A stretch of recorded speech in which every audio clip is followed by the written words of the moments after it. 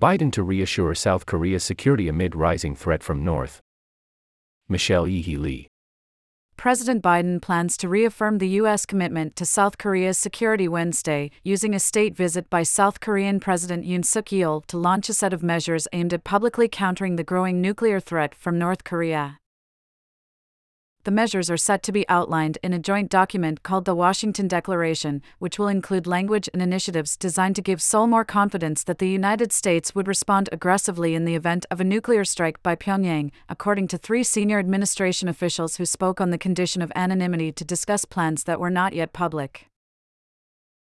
Under the new framework, the United States and South Korea will launch a nuclear consultative group, in which leaders from both countries will meet regularly to discuss and coordinate plans for responding to nuclear contingencies, officials said. Biden and Yoon will also announce efforts to step up training exercises and simulation activities to enhance preparation and coordination. Advertisement. We intend to take steps to make our deterrence more visible through the regular deployment of strategic assets, including a U.S. nuclear ballistic submarine visit to South Korea, which has not happened since the early 1980s, one official said. The submarine is scheduled to visit the region on a temporary basis in the coming months, officials said. The move is part of a broader push by the Biden administration to respond to growing unease among the South Korean people in the wake of an unprecedented increase in missile launches and public threats by North Korea.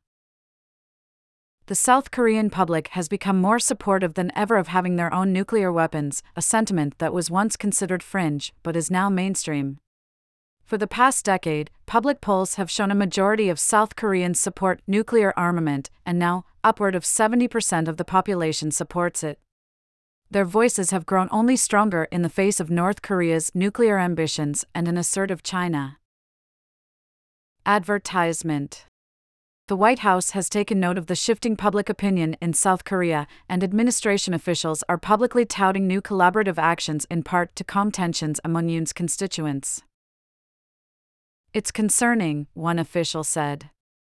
If countries question the U.S. extended deterrence commitments, it's not a long stretch to start to think that they start to doubt the U.S. more broadly. And that's something that is profoundly not in our interest right now. U.S. officials compared the stepped-up coordination to the moves taken to shore up European allies during the height of the Cold War to prepare for potential nuclear fallout.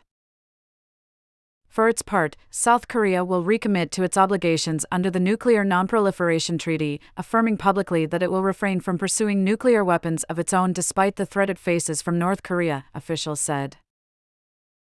Advertisement. Separately, the Biden administration is hoping to use the visit to encourage South Korea to tap its stockpile of conventional weaponry and ammunition to aid Ukraine in its fight against Russia. Biden also plans to use the opportunity of the state visit to commend Yoon's recent efforts to improve relations with Japan. Biden is attempting to shore up alliances and partnerships across the region where China's influence and aggression have grown in recent years. One official said a goal of the summit is to make clear to both South Korea and the broader region that the United States would respond in an overwhelming way to any nuclear strike against its allies. Another official said Washington was prepared to conduct a decisive response if North Korea used nuclear weapons against South Korea. However, pressed on whether the United States would commit to using nuclear weapons to retaliate against North Korea for a nuclear strike on its neighbor, the officials stopped short of making such a declaration.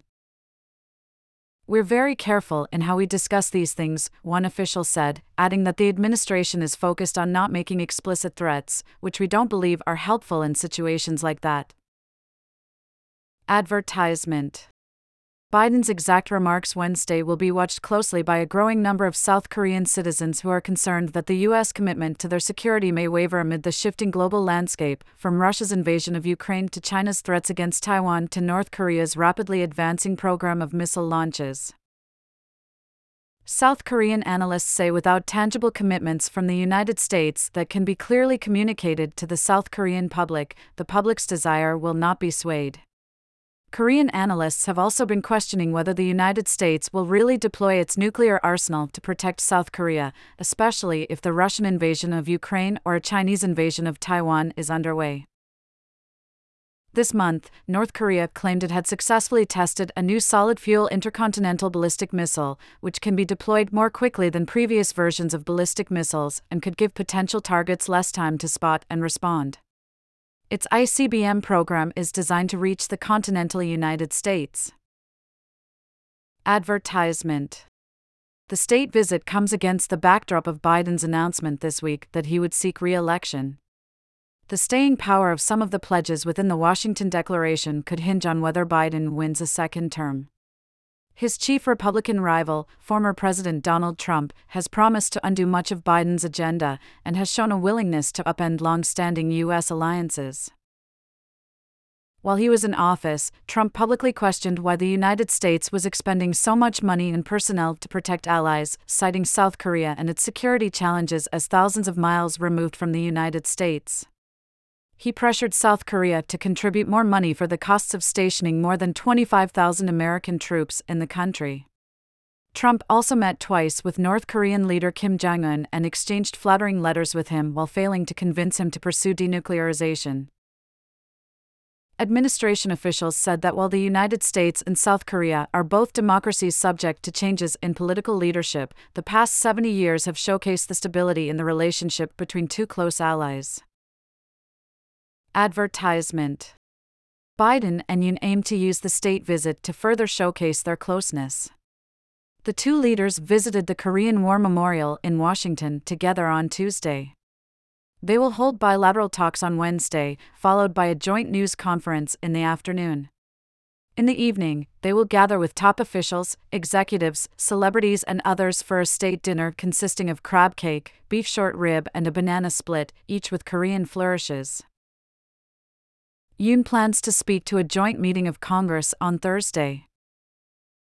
Lee reported from Tokyo.